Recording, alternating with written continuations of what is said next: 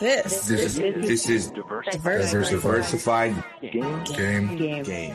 A podcast giving entrepreneurial advice from a diverse and inclusive perspective with Kellen. He may agree, he may oppose, and it's more than just race, it's about, ideas. And AL. Focus more on execution and application and less on excuses. So, let the game begin.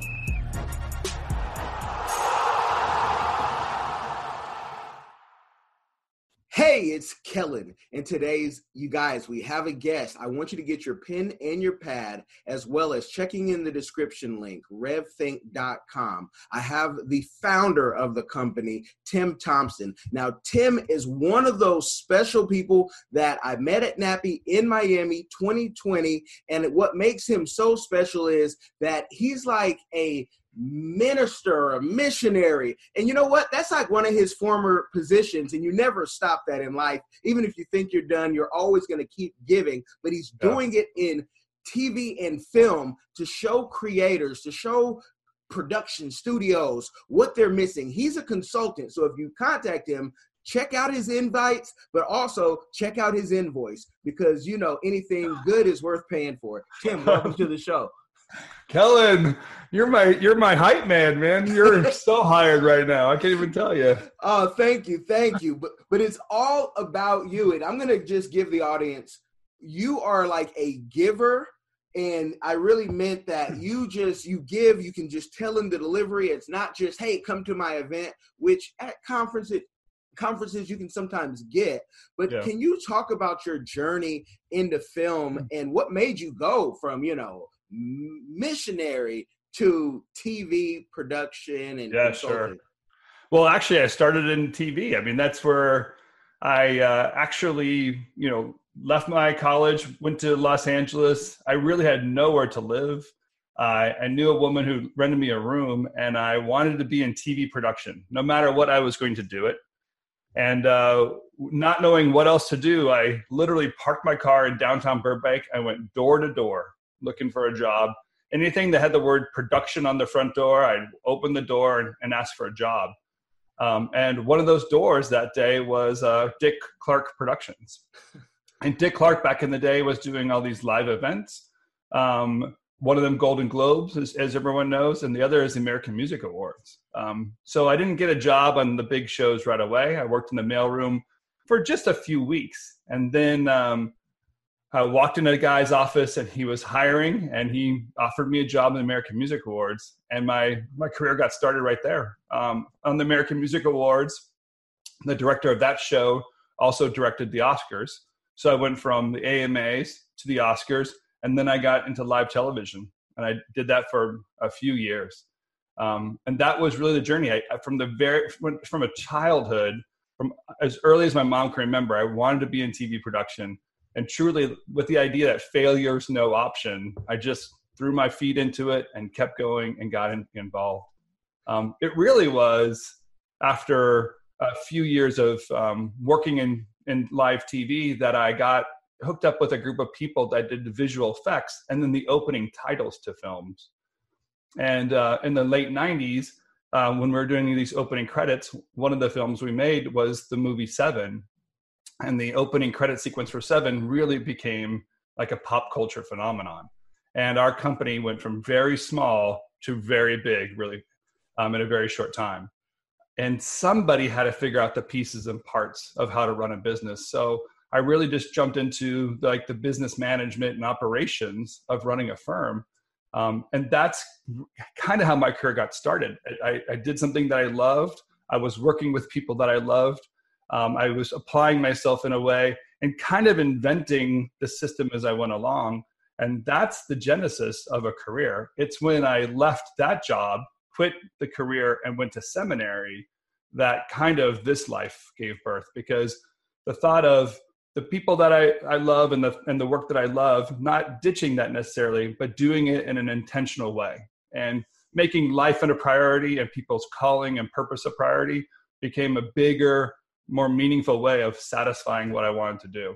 So leaving seminary is a combination of this ministry and this thought process and a bigger, more intentional cause of life and then the people that I love ministering to, and then combining it together. And that's RevThink.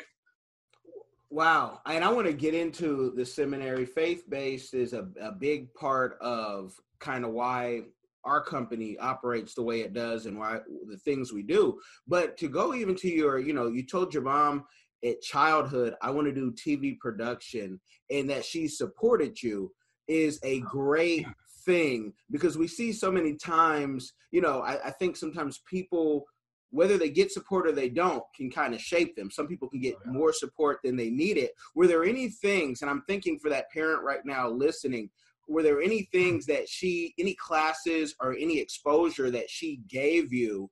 And what city were you in? Because It's different if you're in LA versus being in Lubbock, Texas.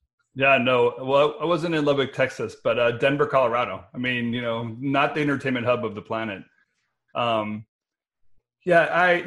up in Denver, really, who isn't, right? I was a child of the 70s and 80s. Television was the center of almost everything. It's just what we did, right? Yeah. All these great television shows on Thursday night.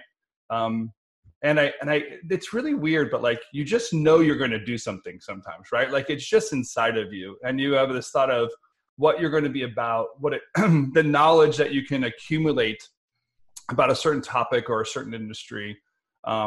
Your brain can kind of find the references faster for certain things. And that's just what entertainment was for me. My favorite show, I remember telling my mom this, my favorite show on TV was Entertainment Tonight, like that cheesy catalog show, right? Magazine show. And and I remember sitting there with my mom one night, and she's making dinner or whatever. And I just said to her, like, "Hey Mom, can you just watch this show with me?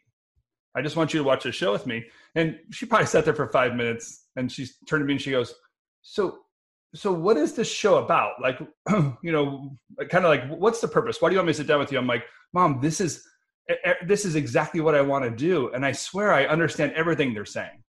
And I think at that moment she thought like, oh yeah, this kid's on fire. What am I going to do to stop him? So really, I think when I went off to college and I told my parents, they're going to pay for my bachelor's degree. And I'm saying, I'm going to get a degree in theater. I'm going to get a degree in entertainment. And my parents didn't say no. It's probably really the best support I've received from them, because they weren't going to hold me back. I think they had this thought and idea of like, if you're going to be successful, you have to take the steps towards success. And that is everything in life.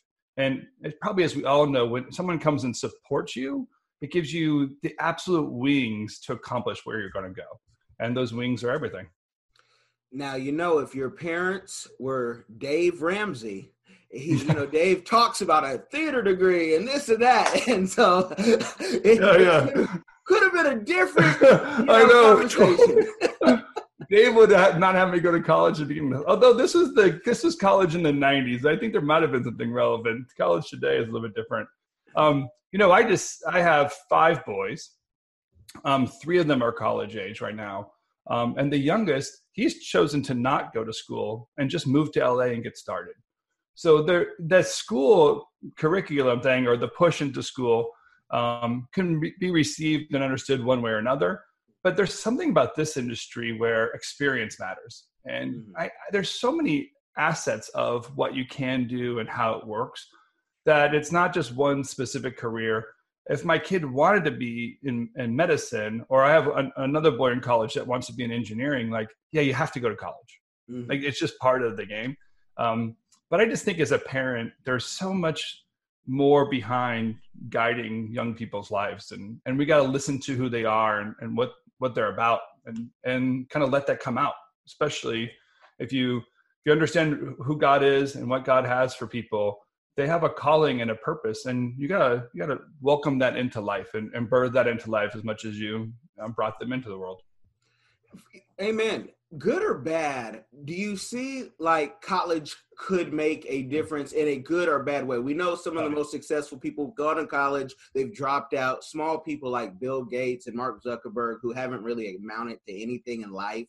I know, poor kids. Yeah. But then you see in entertainment, I remember decade ago, more than that, actually, if I think about it and look at my hair and see some gray, I can, there's a difference between interviewing Hill Harper and interviewing Lil Wayne prior to college, Lil Wayne after he went to college, or someone, seeing how people like Nick Cannon have evolved. Do you see that, there could be a difference for at least the creator, because some of them start so young to say, maybe you do need to go to college, depending on your environment too, what you've been exposed to. Could you see a difference made? Like, can you tell this guy went to college or this girl didn't go to college because she missed a step? Well, number one, let's all recognize like continued education is so important. And even so, I'm in my young 50s, but haven't stopped learning.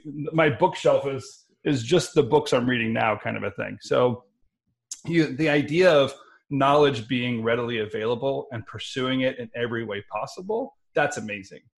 For our life journey, we homeschooled our 5 boys. So we didn't put our kids into institutional learning in their younger years. But 2 out of 3 of them so far have gone off to college. So clearly we believe in some sense of structure and idea of education. But for each one of us, what we really need is the pursuit of knowledge. And college or formal learning is really just one tool in the toolbox. I also believe in mentorship. I think personal learning, kind of like what you did at NAPI. How did you not learn? By just being absorbed into that environment, meeting the individuals, talking to people. And it's not a formal academic learning, but man, you absorb things very fast in some environments. So the opportunities that life gives you, you just take advantage of them in no matter what format they are. And then if there's something specific, as we were home educating our 5 boys, I also went off to graduate school at seminary and did very formal educational learning at the same time. So clearly there's opportunities and needs for all types of learning, but just don't stop. Really, really, really don't stop. And a lot of what I try to do at RevThink is take the creative person and give them structures and ways of thinking of what their experience is. And almost some of my clients would say, like, I like to break them. Like I deconstruct who they are to give them kind of an edge of other things they can pursue and other pieces of knowledge to go after. So that's some of my entire life MO is the pursuit of knowledge and encouragement of knowledge. And honestly, all knowledge is good. Some parts of college is total debauchery, but the other stuff is pretty good in the education side of it. I love that, to break them. We tell clients we have to break you down to build you up in some sense. And you talk about that in your speech at NAPI, how creators need to be able to pivot. And that's something that a lot of times, especially if they're at a level where they're making a full-time income, they're like, I need to pivot for what? We deal with a lot of YouTubers and some Instagram folks, and it's like we're stuck in our ways because that's all we know, because we only know sometimes one platform. And sometimes they're like, I got lucky 10 years ago and now I'm getting paid. But can you talk about that? Why for the creators listening, because you heard a lot of creators, and God bless you, because there were some questions that you were asked, at the thing. I'm like, gosh, is this your first time doing business? Like, there were creators that, one person, and I don't want to put anyone on blast, but I will say the scenario. He's like, I have nothing, but he told me personally, and he talked to you. You might not know who he is, but he was like, money's not an option because I come from a career field that I made millions, but I don't even have a sizzle. I don't have a trailer. I don't have anything I can show you that's protected. And so can you talk about that pivoting and even how creators need to prepare before they, contact RevThink? Oh yeah, sure.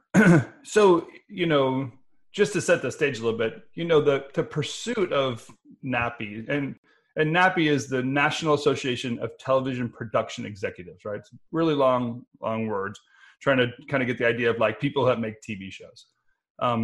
My personal pursuit of NAPI and then my partnership with NAPI is because the people that I work with on a daily basis want to make content.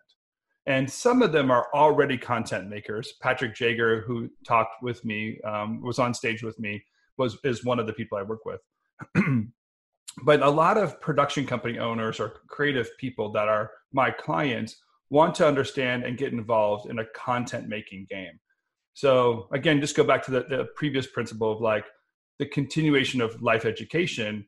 I realized I should learn what this stuff is so that when my clients ask me, I have some sense of where to go and advice to give them. And that started my own pursuit into these kind of bigger content questions of how do you actually make a TV show, get it on air? What does a deal look like? How do you need to be prepared? How do you pitch a show? All those kind of initial questions were things I needed to learn myself at some point. So the beginning of that journey, I remember what it's like. And so when I put myself out there at a show like that, there are people at all stages of that journey, but really those initial questions, as we know, like there's no dumb question or a wrong place to start. But what you need to do is understand what it takes to qualify you into the room. And that pursuit of that and hunger for that is really a great place to start because it's hard work and sometimes money to get there. So that is a basis. What I've also learned is that when we talk about creative people, the way I've come to realize it is that there's something trapped inside, right? There's this thought or idea or design or something creative that's stuck inside of them, and it has to come out. It just has to. Some of that's inspired by a client giving you a creative challenge, and you have to execute a graphic or some kind of image, a commercial spot, or be a director and create some storyboards. All that is something that you're trying to get out of you and use the inspiration that inside of you that you can get it done. But the other part of being creative is actually delivering the goods. And that's method, routine, practice, and purpose. So when you can get out there and get that momentum started, then there's a format and a way of actually delivering and communicating your idea. And I find those two words kind of clash. Are those two worlds kind of like they have a struggle with each other because one is always looking for inspiration, but you have kind of the term I use is you need to have some hooks to hang your hat on. Like there has to be a bucket out there. So when you're inspired, you can put it somewhere and then let that become the roadmap for what's going on. And in making a TV show, something like developing a pitch is such a basic place to create those hooks. So then what you're aiming for. And then as you're inspired, you can start filling in that pitch deck. And if there's things you don't know inside of the pitch deck, then you know what to go educate yourself on to fill in those gaps and get it done. So that's why we love to talk about the pitch. And that's what that session was with you guys is, how do you get a TV show started? What's the initial, phase of getting that done? And then how do you communicate that? And then, now we also reverse engineer it. Like what's the final result you're looking for and why start with your idea, the what of your content? Why don't you start with, who's watching TV and who's going to buy it and then make them something that they're going to buy instead of make something and hope someday, with a shot in the dark that someone's going to come along and buy it. And so that, and I think a lot of the creators say when after leaving that, they're like, okay, the next steps, which I know because once you're saying the stuff online, I'm putting it in and I'm actually getting, while you're on stage, I'm getting, hey, if you want to do pitch day. Yeah. And that's the next step. For creatives, I think they want it sometimes so instantly. And I get it. I like to create. I've put documentaries or books or whatever together. I like to create, but I also know I'm kind of more valuable helping the creatives be creative to say, this is how the structures, whatever that business, whatever the genre. Do you find that when you say, okay, come do pitch day, it's $500 to do pitch day, that some creatives are like, no, I don't want to pitch again. I've pitched to you already. I'm ready for you to take my thing to the studio, let them write me a check and give me the director's chair with the beret and, my Ascot so I can do what I came here to do. Do you find that they're willing to have the delayed gratification to learn, or do they want more of the instant gratification? That's a good question. Clearly when you do something like what we're doing for pitch day, it's really a, for us, we try to look for opportunities for people to express or what they're trying to accomplish. So the fact that there is a deadline, the fact that there are people to pitch to, really kind of gets all that stuff together as good as you can in the moment. But also like a little bit of a safety net. So you're not going to go walk into the pitch right in the morning. The idea is like, bring the pitch with you to the degree you have it done, and let's clean it up. So in a few hours, when you stand in the room and pitching somebody, and that person is a television professional, they buy TV shows all the time, you're pitching somebody in the real world that would buy your idea. But also that person has signed up to give you feedback. So it's not, hey, this is a great idea, I'm going to buy it, but also would say, hey, let me just tell you what next to do. What are the next steps for you? So pitch day for us is really kind of a funnel for specific people in that development stage. You want to have homework done before you spend $500 on a day, right? You don't want to just walk into it with a blank slate and hope you have a product done at the end of the day. There's very little you can get done in life in a few hours. But also to think that you're totally ready is foolish too. So pride comes before the fall, right? Mm-hmm. You don't want to think that you have it all settled and never have practiced in front of anyone. You want to get somewhere where this person that's you're pitching to or the group that you're talking with, they're ready to listen to you no matter where you are and make you stronger. So then when the time comes to really be in the room, you've practiced, you have the angle, you have some thoughts, people have asked you questions, and you're not caught off guard in your like final destination. So that's what that mechanism is about.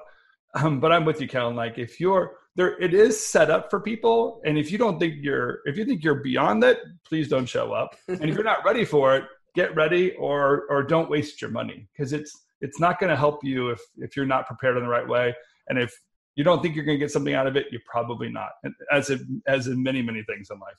Yes. And to think that, $500 to have this somewhat audition, I mean, what people pay in auditions just to get that is way more than that. And $500, because someone will say, hey, that's kind of an elitist thing. You're saying $500. No, I still pick up pennies right here, even though they're not even worth it. But it's the fact that $500 to get critiqued by professionals is a drop in the bucket. And you talked about how, you could use your own money or not. And I'm sure you have creators all the time, greatest ideas have no money, so that's why they're coming to you. Can you talk about, because I know there's conferences just to get money. And a lot of, folks, I think, came to NAPI to look for the money, but there's conferences if you have your sizzle. You look at Duck Dynasty and every other TV show that you see, there's conferences that investors will say, hey, that's for me or whatnot, like the auctioneer. But can you talk about that process for someone? And I'm thinking about the 16-year-old right now who says, I've put something really cool together on YouTube or whatnot, or maybe it's the 36-year-old or 46-year-old, but I don't have the money. How does Rev think, work that person down the line and say, okay, all you need is the money.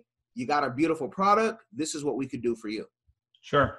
So our mechanism that we put in place, we call it reverse engineering content, right?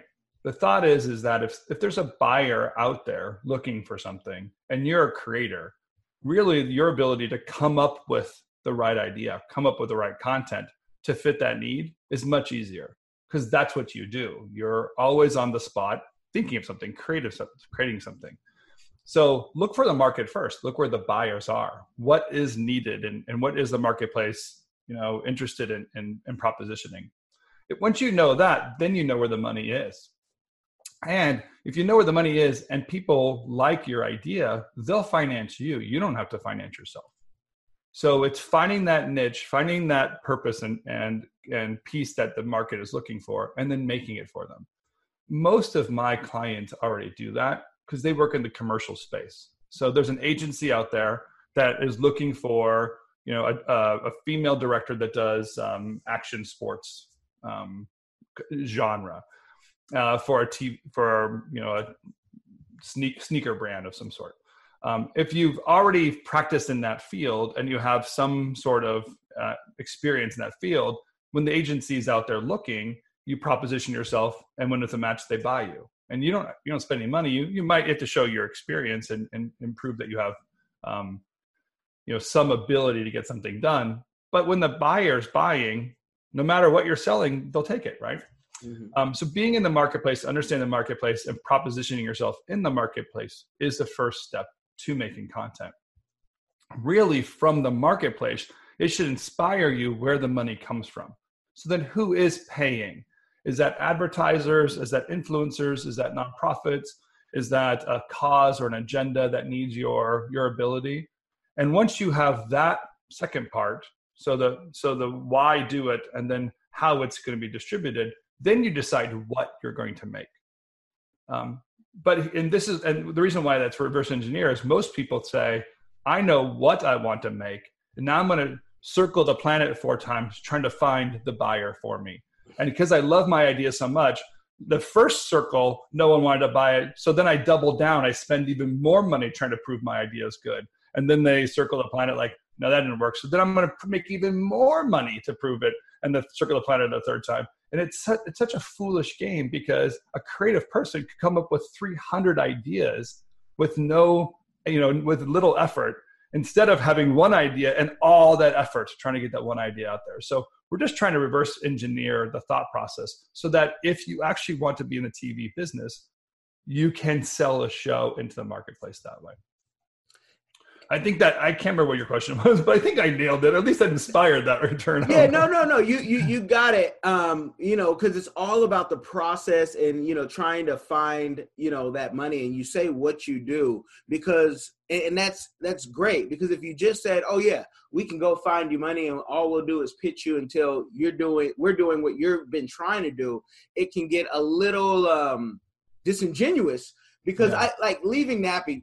The reason I went, and I've wanted to go for years, but I've had a wife go through, from med school to residency, and now she's in fellowship, and she almost kicked me out saying, this is the conference you always want to go. It never fits. We have no family here in Seattle, so I always have to fly family in when I need to take these type of trips. But this time we have a different type of deal because of her schedule changes. She doesn't have to work 80 hours a week anymore. Yeah. She only has to work 60, to make less than she made as a nurse, but that's a whole right. But yeah, healthcare, every physician that you know.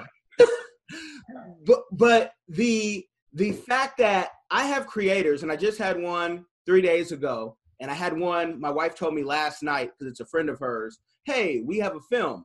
One of them beautifully done out of Kenya, a guy we met out of Kenya. Actually. Oh, yeah, cool. He sends his thing, beautiful trailer. And I'm like, how much do you want for it? And he's like, I think I say exclusive rights. He's like, well, would 100,000 US be all right? I said, you got bombs and all type of stuff going off. I said, your price is your price. One thing, and you and I briefly talked about it in Miami, was I have an issue my whole life with clients not understanding the value of what things cost. So whenever someone says $500, I'm like, if you don't jump on that, you're not ready anyway. But $100,000 in film is a little amount of money. Sure, I know we can sell that, but let's talk about what you want to do with that money. Well, I want to make a new film, and maybe in Kenya that type of money goes further. But but he wasn't ready with his copyright. He's like, well, my copyright's in Kenya. I said, there's no international copyright. So maybe you need our help. Maybe you can do it yourself, whatever. But people, some creators will sell themselves so short. And so they need a Rev Think that's so, you've done TV, folks. They've sold shows. I didn't want him to go down the list of shows, because that's something you can get if you're really serious, and you can say, hey, send us your deck, send us your one sheet, whatever. And you can see the list, because I don't like the grandiose, oh, yes, and I got my 3rd Emmy at the age of 21. We're not doing all that. Listen, if this is for you, if you have an ear to hear, you're going to hear it. But the fact that you're able to help them with the idea and the money, it's a beautiful thing, because none of us can do all this alone. I mean, I'm not a one-man show. People see that, but behind the scenes, there's so many things. What have you found in doing this business was the hardest part getting in? Because you left TV to do seminary to come back to TV. So how did you jump back in? Oh, well, that's a great question. You know, so again, like think about how basic my journey was. I mean, parking a car on a street and walking a few miles. And Kellen, I can tell you, it's a very random. I didn't even have a resume, so I was walking indoors just asking for a job. It's probably the most foolish way to get started in any career, no matter what. But when life gives you opportunities, you just take it, right? And really, think about how many people rejected me that day because I wasn't prepared. I wasn't willing to do the initial steps. I didn't go through traditional pipelines, but I knew I was going to accomplish something, and I wasn't going to stop until I got done, right? So that heart and that ability to just understand the pursuit of your career really is a genuine, intentional way of getting something started. And most of us, no matter what industry we're in, but most of us also recognize that in ourselves. So I think there's something to relate in community when someone's in pursuit of something.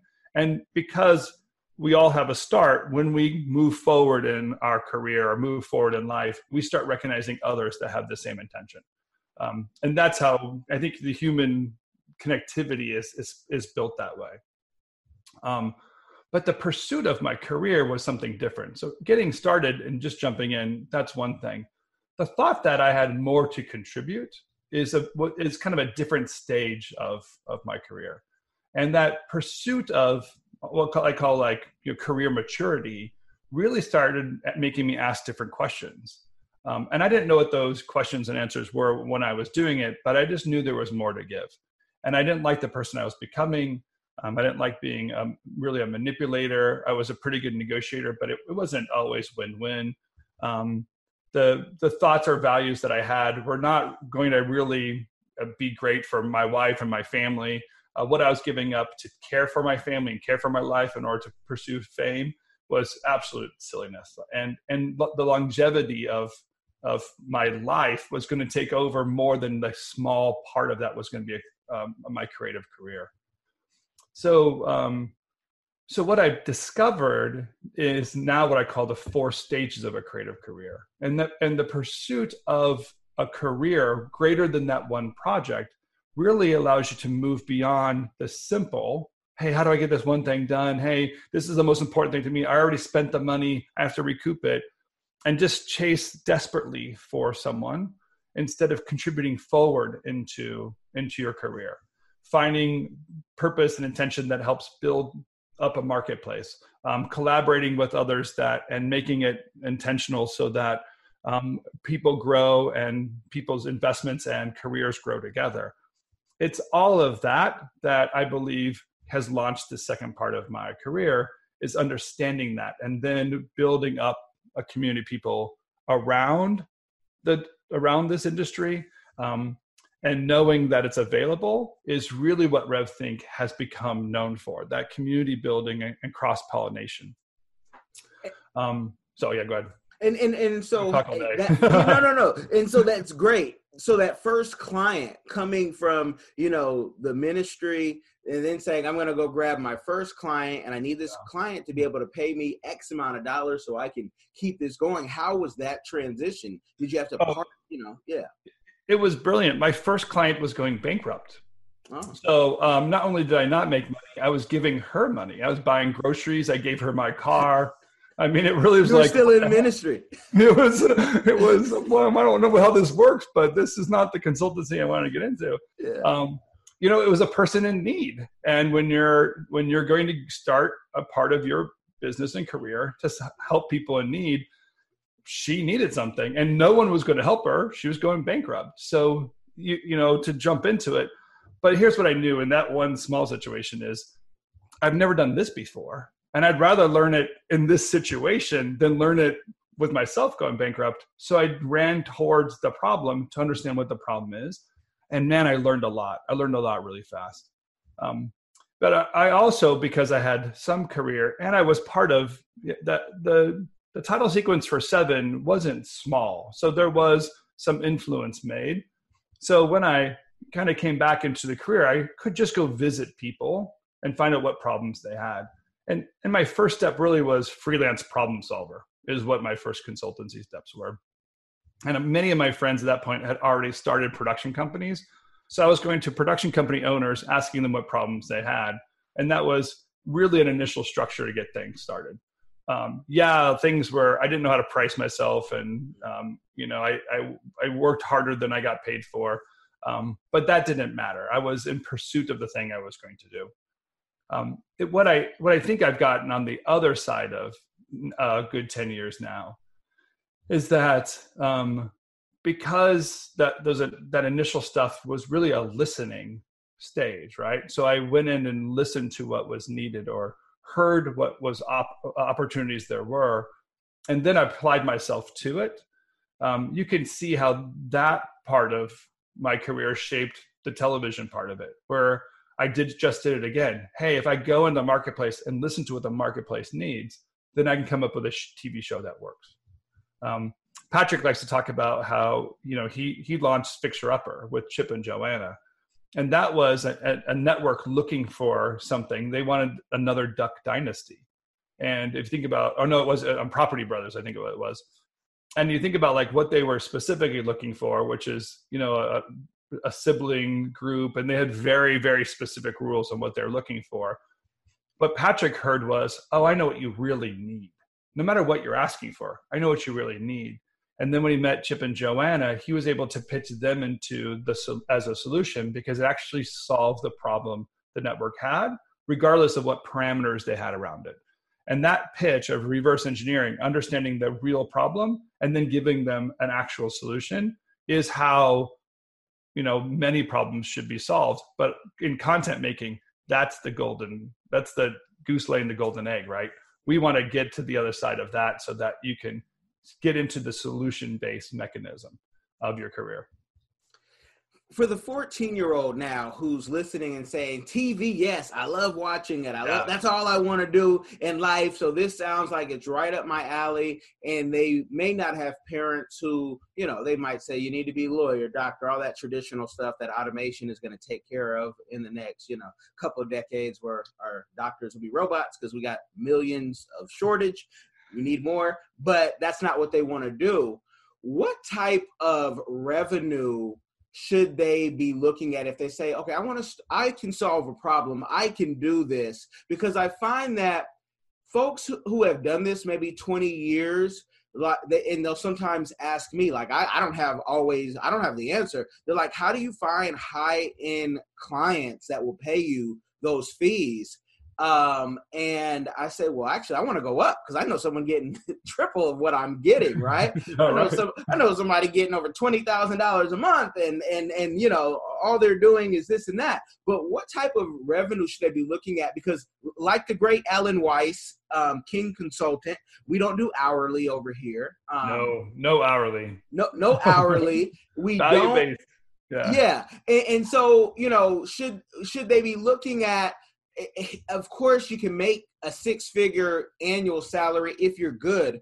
Great, too. But what about per deals? Because, percentages wise, I don't want to be Elvis's manager, and I don't want any kid to be Elvis's manager where you're taking 50% of what the talent is getting. But, you should get paid a good amount. So what's a good percentage? So, because we don't want the IRS. I know you're getting paid in Bitcoin now. So, things are all over the place. But what are those percentages that that 14-year-old should say, I should be going after these percentages if I'm effective, at 18, sure. 19? So, it's a great question. One is I'm so jealous of the 14-year-olds, and not just because they're 14. The television I grew up with has nothing to do with content creation today. And most of the people that are, above 30 years old, 40 years old, they're trying to reconcile what they know about television and how content is actually made. One of my good friends is the head of brand integration at Snapchat. And so she has a constant job of trying to figure out how to get people to understand the Snapchat platform as a content platform, because they're distributing content and making things all the time. And some of the reality is today's content is distraction, that like we're in a distraction culture. So we don't really care what channel we're watching. We don't really care what the talent is. We just want it in front of our face and going all the time. That mechanism and that device has nothing to do with the career that I got started in. That obviously, okay, boomer, right? I'm already, like in those days, it was literally distributed to one device. So the problem and mechanisms that are available today have so much more opportunity, and we're just getting started. It's nearly foolish how far into our infancy this technology is. There's nothing really developed yet. So a 14-year-old today gets the opportunity, understanding of what the future is, that's just going to grow and boom more and more and more. And where there are some industries that are being disrupted in a horrible way and people trying to find their feet, like you say, like medicine, entertainment is being disrupted in a way that creates more and more opportunity. And here's the trick, right? This is what entertainment's all about. It's about people watching. That's what you're trying to get. So you're trying to get people's eyeballs and attention to go towards your device or your content. Your content is okay. That's what's pulling them in. But what really makes the payday is that demographic and the value of that demographic. So if you're pulling in 18 to 24-year-old men into your platform, then that demographic has a certain value to brands and advertisers and to product developers that want that group of people to buy their product. And the exchange of the the economy there of, hey, you give me your eyeballs, I'll give you money in return so I can put my product for sale on that same device or that same platform. Now we have an exchange. So that's the beginning of it. I believe most people should pursue, a demographic that they understand. So that's esports or, women that ride on horses or, runners or, some kind of house flipping mechanism, whatever that is. All of that is available because there's money to be exchanged and there's product to be exchanged. And if you understand the demographic and know it, you could probably, now you know the who and the market that you're pitching to, and then you can figure out what they need to create that exchange. So a 14-year-old today, because there is no threshold to make content, they can just turn on their camera and start making something. The question is what are you going to talk about? And what voice you're going to have? And who are you appealing to? And what are those people looking for? So you know what you're pitching, what the idea is, and how you keep those eyeballs. And then, just like you and I, what's the value of that? Because I'll take 5% of one deal, and I'll take 90% of another deal, because the value that I'm bringing into the equation has its intention and purpose, and the energy I have to put into it or experience that I've already lived out that I'm bringing to the game has a value proposition in that also. So the ability to create value and then know your place and know where you're going to fall within that, that's what we're looking to do. But to start off, I'd say, like, look, I was giving away money to start, right? To start my consultancy, to get started is the purpose. Don't sign long-term contracts, right? Don't be like Elvis and get stuck into something. That's totally foolish. But to give something away for a few years, heck yeah, that's part of your education. It's better than paying, a college to learn that same thing. So give it away. Understand what this world is about, and then start realizing where that value is generated and what your ability is. And that's where you start winning in all this game. It doesn't matter if you're making music or a TV show, or honestly just a website, a piece of technology, an app, anything that you're creating and hitting that need. If a market's going to gain from it, you deserve to get paid from that market. Okay. And you guys heard, you guys going to have to get a session to find out how that 90%, because the value that and the time is invaluable. To make a client $30,000 and you don't get anything is unfair. But we've seen one thing I always think of. But Kellen, that's what an internship is, right? I mean, sure. We're willing to be interns for certain companies, right? You're getting zero. Yeah. But that education is huge. So that's a 90-10 exchange going against you, because like, but what the heck? It's 90% experience, 10% cash or whatever. Yeah. Awesome. When the other person's like 90% cash, 10% inexperience being pulled into it. I get it. I'm the after grad school, interned on the Hill, and was like, I am just so broke running from Chicago to here and there just so I can intern for free, so I won't be lumped in this box of only entertainment and that's all you can do and blah blah blah.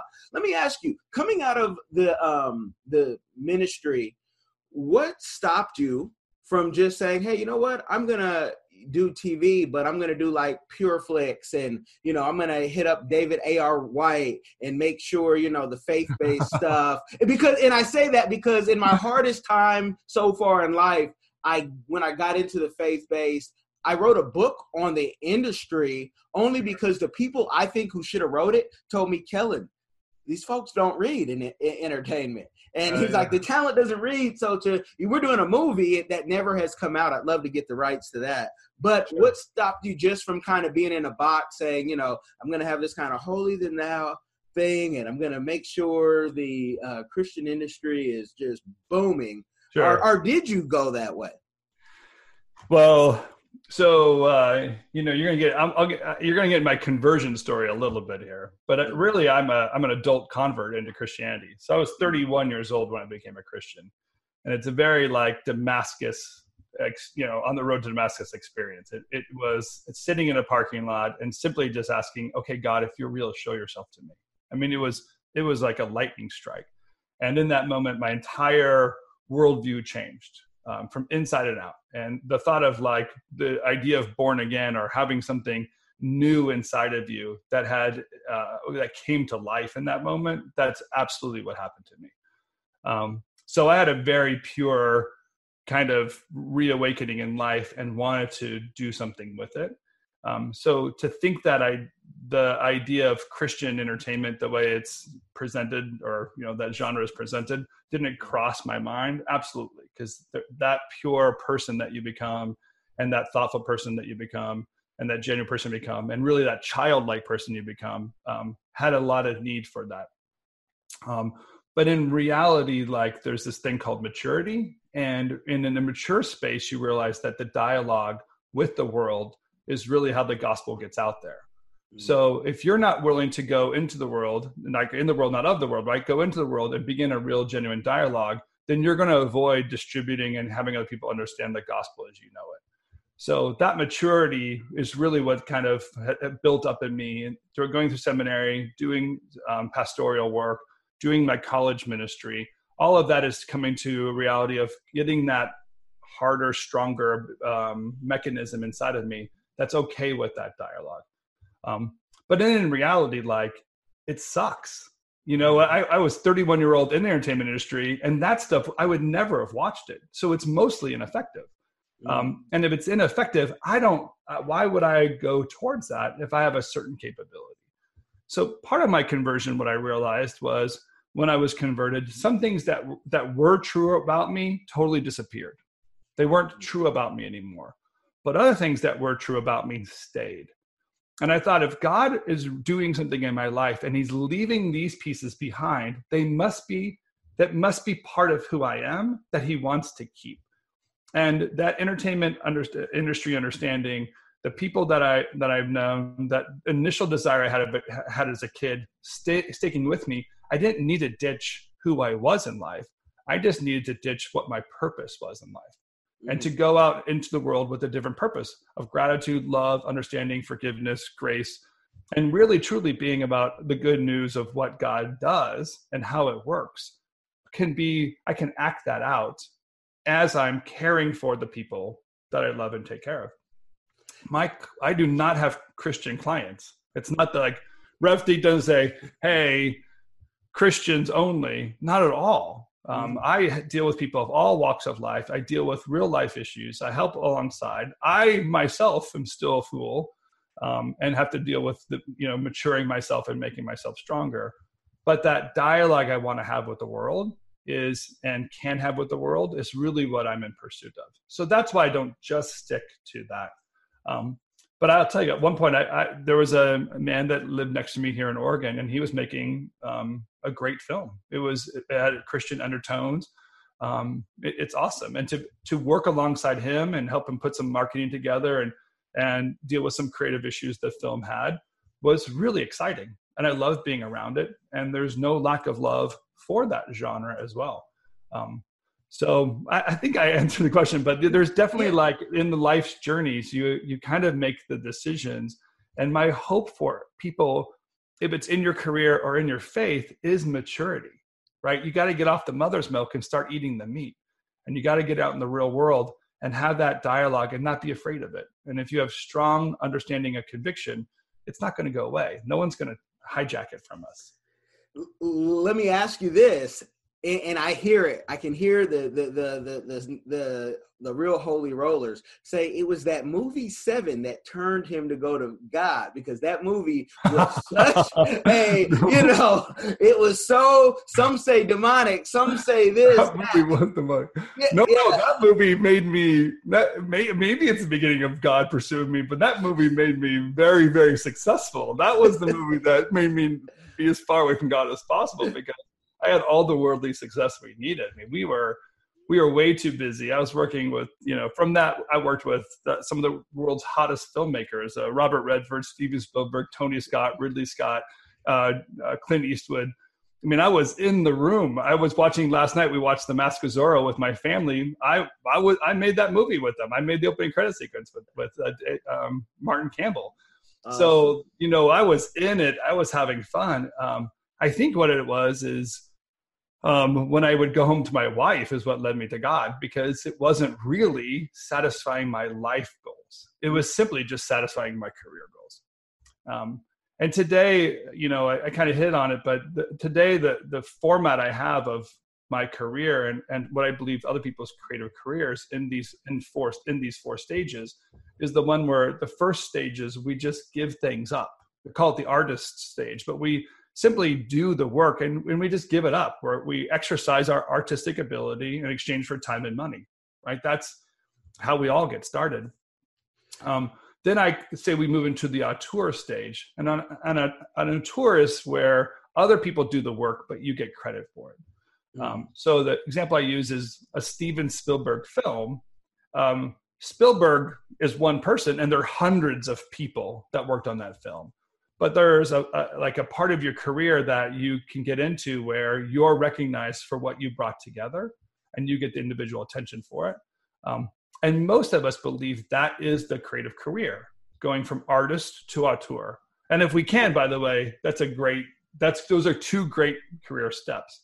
But the third stage for me is one where the things like what RevThink does is we start breaking things, because the third stage is where you actually start giving back. So I call it the curator stage. And the curator is like a gallery, an art gallery owner, where their name is on the door, but when you walk in the room, it's other people's names that they're promoting. And their whole job is to build up that community of artists and keep them going and helping them in their exchange.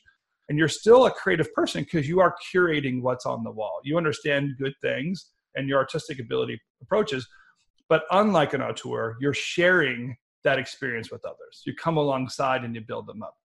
And now you're starting to flip those percentages, right, Kellen? Now you're not making the 90% and giving away the 10. You're making the 10% and giving the 90 to the artist, but at such a greater scale. Yes. The fourth stage is the stage I call the collector stage. And the fourth stage kind of turns everything upside down. Because in that fourth stage, a collector is a person that goes to an auction, buys a piece of art for $1 million, and then hangs it on the museum for free, right? The first three stages, there's a cash addiction. It's all about the exchange and value. And the fourth one, it doesn't make any sense at all. They just simply collect things and own things. But what they've done, the collector, is actually they've collected throughout all the years, all this value. And in doing that one act, all the things they've collected then rise up. So imagine someone collecting a certain artist, going to an auction, paying $1 million for that artist. Now, anyone that owns that artist's art, their whole value goes up. And that work of influence throughout a career or throughout a lifetime or throughout a long, long field allows you to create larger and larger value with smaller and smaller actions. And I think if we're going to leave our careers successfully, we have to be thinking and building our collectors part of us. We can't just be an artist and give and take in hours. And we can't be just an auteur where we kind of just take all the rewards and don't ever give it back. We have to start living in community and building it up. But the last stage, I like to say, all ships rise and fall with the same tide. It's one thing to be a ship. It's the other to be the tide. And that last stage is where are you contributing something back to the industry as a whole? What are you giving forward? And that can be in format creation, invention, ideas, thoughts, simply in building a platform like the folks at Nappy. They made a huge platform that other people get to step onto and create an exchange in value for their personal life. And they they're collecting pennies compared to the millions and millions of dollars that happen on the Nappy floor. But that opportunity and to build some up an influence is a big part of what we're all trying to achieve in our career. Again, like I could, I'm a trained minister, Kellen. You want me to keep on going? But that's like, to me, that those are the things that inspire me and what I want people to know about what their career is. I want them to understand that part when they're making television content. I want them to know that part when they're hiring an employee into their production company. And simply when you're asking for a job, you need to understand what your position is and job is by accepting a position and making sure you're contributing to the bigger cause as you work every day. That's what we all want to do. It satisfies us. And that's all what we're looking for when we're looking for partners and employees, partnerships, and investors. Now, I could do this all day. So Me too, man. I'm gonna ask. Format. How long does this go? Yeah. Well, thank God that we can control what we, put out what we need to put out. But I also want the people to reach back and ask more questions as a professional. But I'd like to know, because we don't like to just get the game, we like to give it. But I want to know, are you going to VidCon, or what other conferences can people catch you at outside of your own events? Because I think like VidCon is something that, there's all these creators, especially young kids, sometimes their parents are with them. And I know I'm going this year. My clients go all the time. But again, I'm a little more free, so I'm able to fly and do what I need to do. But VidCon, is that something you're going to do? MEP, what other conferences will you do? Man, if you're inviting me to MIP, I'll go. I'll go to Cannes with you any day. MIPCon, that's awesome. I think some of the reality of where we are with our consultancy is most of the conferences we go to, we're invited to. So Nappy, we have a partnership with them. We're invited into that. We provide content for them, and we have some collaboration with who they are and what they're about. And that's pretty common with the conferences we go to. Nappy is the one we do in television content. There's one in June called ProMax BDA, and that's for graphic designers and artists, television promotion people. And we've, over the years, had some partnerships with them and done some programs with them. So that's a common one. That's in Los Angeles. Joel and I, in the fall, we went to Digital Design Days in Milan. So we'll even be seen in Europe and doing things within a platform there. My partner, Joel, went to the Bend Design Conference here in Bend, Oregon, and did 2 different sessions for them, teaching people about how to position yourself, get into the marketplace, sell your goods. So we contribute a lot into different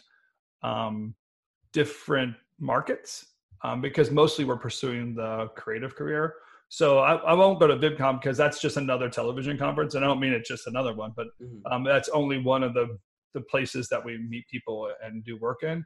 But we do a lot of conferences throughout the year. An easy place to kind of find out all of our information is revthink.com. If you go to revthink.com/start, you can sign up and be part of our mailing list. Joel does a really excellent job of his email platform and what he's capable of doing with that email platform. It's really well received and high in dialogue and dealing with a lot of issues. We do webinars. So there's a lot of outreach that we're able to do and capable of doing in kind of today's world. But also, like, you can just email us. You know, like, you don't have to go to a conference to find us. Just go to revthink.com, find us, and start asking us questions. But Kellen, you and I, like, do you ever do a live one of these?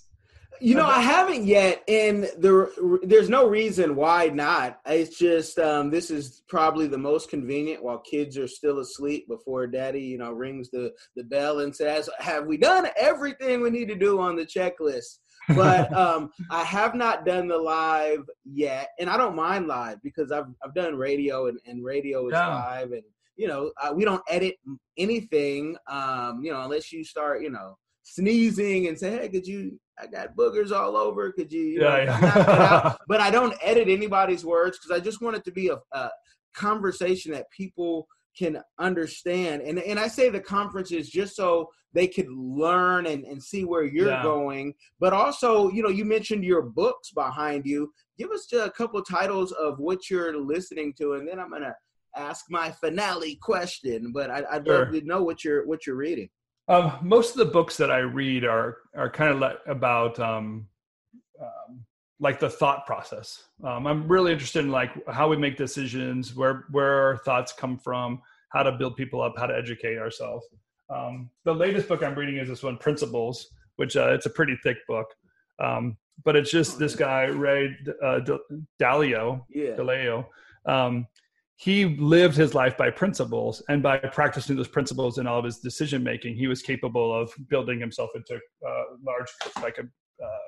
a pretty successful career as an investor. But I also just do things like the compound effect. And these are like literally sitting on my desk. You can see I'm reading them as I go along, right? Yeah. And there's just like idea of like how money works, how thought works, where success comes from, where career comes from. A lot of people that I work with and support are people that are doing a day job running a company, and they don't know how to get out of it. So I really think of myself as learning on their behalf, so I understand big principles and ideas, and then grow things. But I mean, how do you not kind of like get into?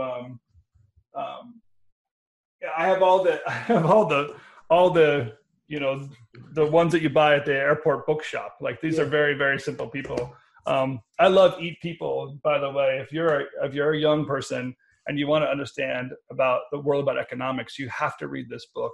This is the entertainment industry. The idea of Eat People is there used to be hundreds of people involved in a pipeline to get a project done, and now you can do it with your iPhone. So what happened to those 99 people that used to be on set and you're doing it by yourself? Where did they go? The technology is basically eating people. It's replacing people. Well, that's something you can leverage and grow in your career. So as you think about moving through life, you're thinking about like, what is it that is the one thing that doesn't go away, opposed to the stuff that can be replaced. And then what you and I know, Kellen, is it's the creative part. Creativity can't be manufactured from a computer program, even though they try. So to me, like all the education I kind of put around me, or the books I put around me, are just thinking through the thoughts and challenges that I might face, but also what my clients might face. And I just absorb those thoughts. So I have some reference, and when I'm consulting and sharing and explaining things, I have some ideas of how to get those ideas out of me and references I can go to. No, that's awesome. My bookshelf, which sometimes I film on the east wing of the house, you know, is people say, why do you have a book on solar kilns? And I'm like, because my father-in-law is retired. He's big into construction, and there's enough sun out there, but he's from, you know, West Africa. There's not enough electricity always. So we need something, and there's none of these in his part of the country. So that's why I have that. Why do you have this on Clinic? So I just love to know what people are reading. Yeah, it gets pretty random, I can tell you. When I have this one, it's like a parallel translation of the New Testament in Greek and English. So that's living on the same bookshelf next to, Do Hard Things or whatever. So I got it all. Yeah. And this is just a small one. I'm like you, like this is just for camera. The world of books I have out there. My wife, I think, wants me to get rid of plenty of them. No, that's going to be, I have my kids watch the old black and white Twilight Zone. They've pretty much seen every season. Oh, yeah. and they're 9 and 6. And they're like, why do we have to watch? It looks old. I said, because look how this is obsolete now. You watch this show, look how this old people are trying to become young. That's the whole Kardashian family and everybody else on VH1 and right. It's all come to it's play. All the same. Yeah. Stop fooling yourself. It's all the same. That's awesome. Yeah. And so I want my final question. And again, folks, we could do this all day. If Tim he has anything ever he wants to talk about, but I'm probably going to bother him in the future. But sure. I'd like to know, and you've talked about so many, but we ask all of our guests, what is your community give back that you're doing or that you want to do in the future? Yeah, that's excellent. That's a big part of RevThink. Clearly, where we started from is to support a community and build them up. So along the way, and by the way, by doing that, it's not it comes back to us. So it's not simply philanthropy in that way. But what we realized early on is that the business owners hoard their thoughts. They're so afraid that someone's going to steal their idea that they hold it back. And they say, well, if I share my idea with you, how do you want to know you're not going to steal it? And then reality, like, if you don't share the idea, how are we ever going to get it made, right? Yeah. So it's the thought of like breaking out and getting out there and starting the community conversation. Well, the same thing happens with business owners. They don't want to share their problems, their issues, their employment contracts. They don't want to share issues that they have with clients or the projects that they're working on. They're so afraid. And I have a reason for why they're afraid. So one of the big things that we do is we have this thing called cohort dinners. And cohort dinners is really we simply just pick a place and time, and then the people of the community are invited and they come to the dinner. And that dinner, we can do everything from tackle one subject and have a conversation with everyone. We can have a guest speaker that people are able to interact with and have conversations with, or we simply just tear down the walls and let people meet each other and have conversations they would have never had without those opportunities. And that cohort dinner is becoming somewhat viral. Like it's not just RevThink putting them on anymore. We're hearing people like, well, it was such a good idea. We decided to have a cohort down here in Brazil. And we're like, wait a second. Okay, that's great. You guys keep on going. Or a friend of ours in London, he basically started a users group of folks, same intention. He was like, we just need to get together because we were so afraid of each other. So us, it's the building up of community so that they can exchange value from one another. And we, RevThink, we just pay our way. Like we don't make money doing that. We simply just want the community to grow, right? We want the ability of people to exchange thoughts and ideas. And that, like we say, like it's a pursuit of career maturity. Get yourself out there, understand more, and express yourself in greater ways. That's how we're going to survive this career. And by giving back, as you grow, it's a total necessity. You must pump good stuff into the pipeline behind you. You can't just decimate it like a cockroach or a locust. Just take it all and run with it. There's no way you won't have a career at all if you go that way. Well, I appreciate your time. You guys have definitely got the game. Go back, listen to this. You can even go watch it because our podcast is more popular than the YouTube, but you can go back and watch it so you can say, I need to hear that again, because this is going to save you a lot of time, which will save you a lot of money. Tim has given you some things that just are jewels and valuable. So make sure if you are serious and you think you're ready, they have so much on their beautiful RevThink.com website. Check it out. And our podcast, RevThinking. If you want to listen to Joel, have conversations with other creative entrepreneurs. I jump out there every once in a while. We discuss problems that are happening in the industry. RevThinking is a great place to listen to other people's stories and to relate to where you are in your creative career. I love that. As you do too, the podcast format is so great. To hear other voices and to commingle is awesome. So RevThinking is the name of our podcast. I saw that on the site, and I'm glad you mentioned it. I didn't see merchandise, and you guys have a great name for merchandise. I could see so many, former leaders, and it could be silhouettes where oh, that's Che Guevara, but it says RevThink or something. Yeah. I mean, yeah, And as you can see, I love merchandise. You can have, You know, we have a friend named Chris Do, and his podcast, The Future, is really great. He has a lot of good followers, early entrepreneurs or early career people on his, and he does a great job of distribution of merchandise and platforms and product out there. He just does such a good job, and he encourages us all the time, like, dude, you guys got to make these things and distribute them and make them for sale. And we hear it. I think there's a part of Joel and I that we like to live in the freedom stage of our career. So to not have to make deliverables is an exciting part of us. We just want to be out there in conversation. So if we don't get paid for some of the effort we're doing, we're okay with that. But if anybody wants to make their own RevThink t-shirt and send it to us, I would love to wear it. I'd be happy to wear it. Okay. And the merchandise, you know, everyone's doing drop ship unless you're doing, you know, Joe Rogan type numbers, and he can pay someone full time to send that out. And I don't know if he does that or not, but with the podcasting and, you know, platforms like Anchor.fm that Spotify just bought that pays you day one, I think everyone should podcast. My wife and I have an anonymous one where we can just nicely discuss. Some say debate, some say argue, and it's anonymous, and we can just talk. And it's like, I've seen, oh, wait, somebody will listen and we can get paid with no minimum subscription on Anchor.fm, and it goes everywhere. Okay. And iTunes is our biggest, you know, platform where people hear us. So I love it because we need to. My hashtag is like monetize your life, because I'm thinking about when I'm 70, what could I be doing? Well, I can fly my drone by the water wherever I'm at, and I can podcast. I love it. I think you need to become my manager, Kellen. I'm open. Hey, I'm always open. We're definitely staying in contact. I'm one of those guys you can just. And you're Seattle, right? I'm in Seattle. We're gonna move to Florida in July. Oh, you are? Okay. Yeah, because I'm in Oregon. You know, we're just neighbors here in the Pacific Northwest. We are. You're feeling the rain that we've had for the last 2 to 3 weeks. Yeah, thanks for that. I appreciate that. yeah. Then go to Miami and it's 55 degrees, and you're like, did I bring the clouds with me? Gosh. No, we'll definitely stay in contact. You guys have gotten the game. I want you to be blessed, and let us know. Like, share, subscribe. Thank you, Tim, for coming on. Yeah, it was awesome. Thanks for inviting me.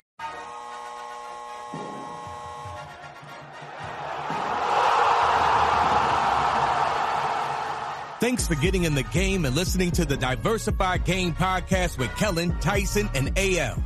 The #1 show pairing entrepreneurship with diverse and inclusive perspectives like wine and cheese, bagel and lox, fish and grits. Be sure to visit diversifiedgame.com for all the good stuff. Join in the conversation and discover more content.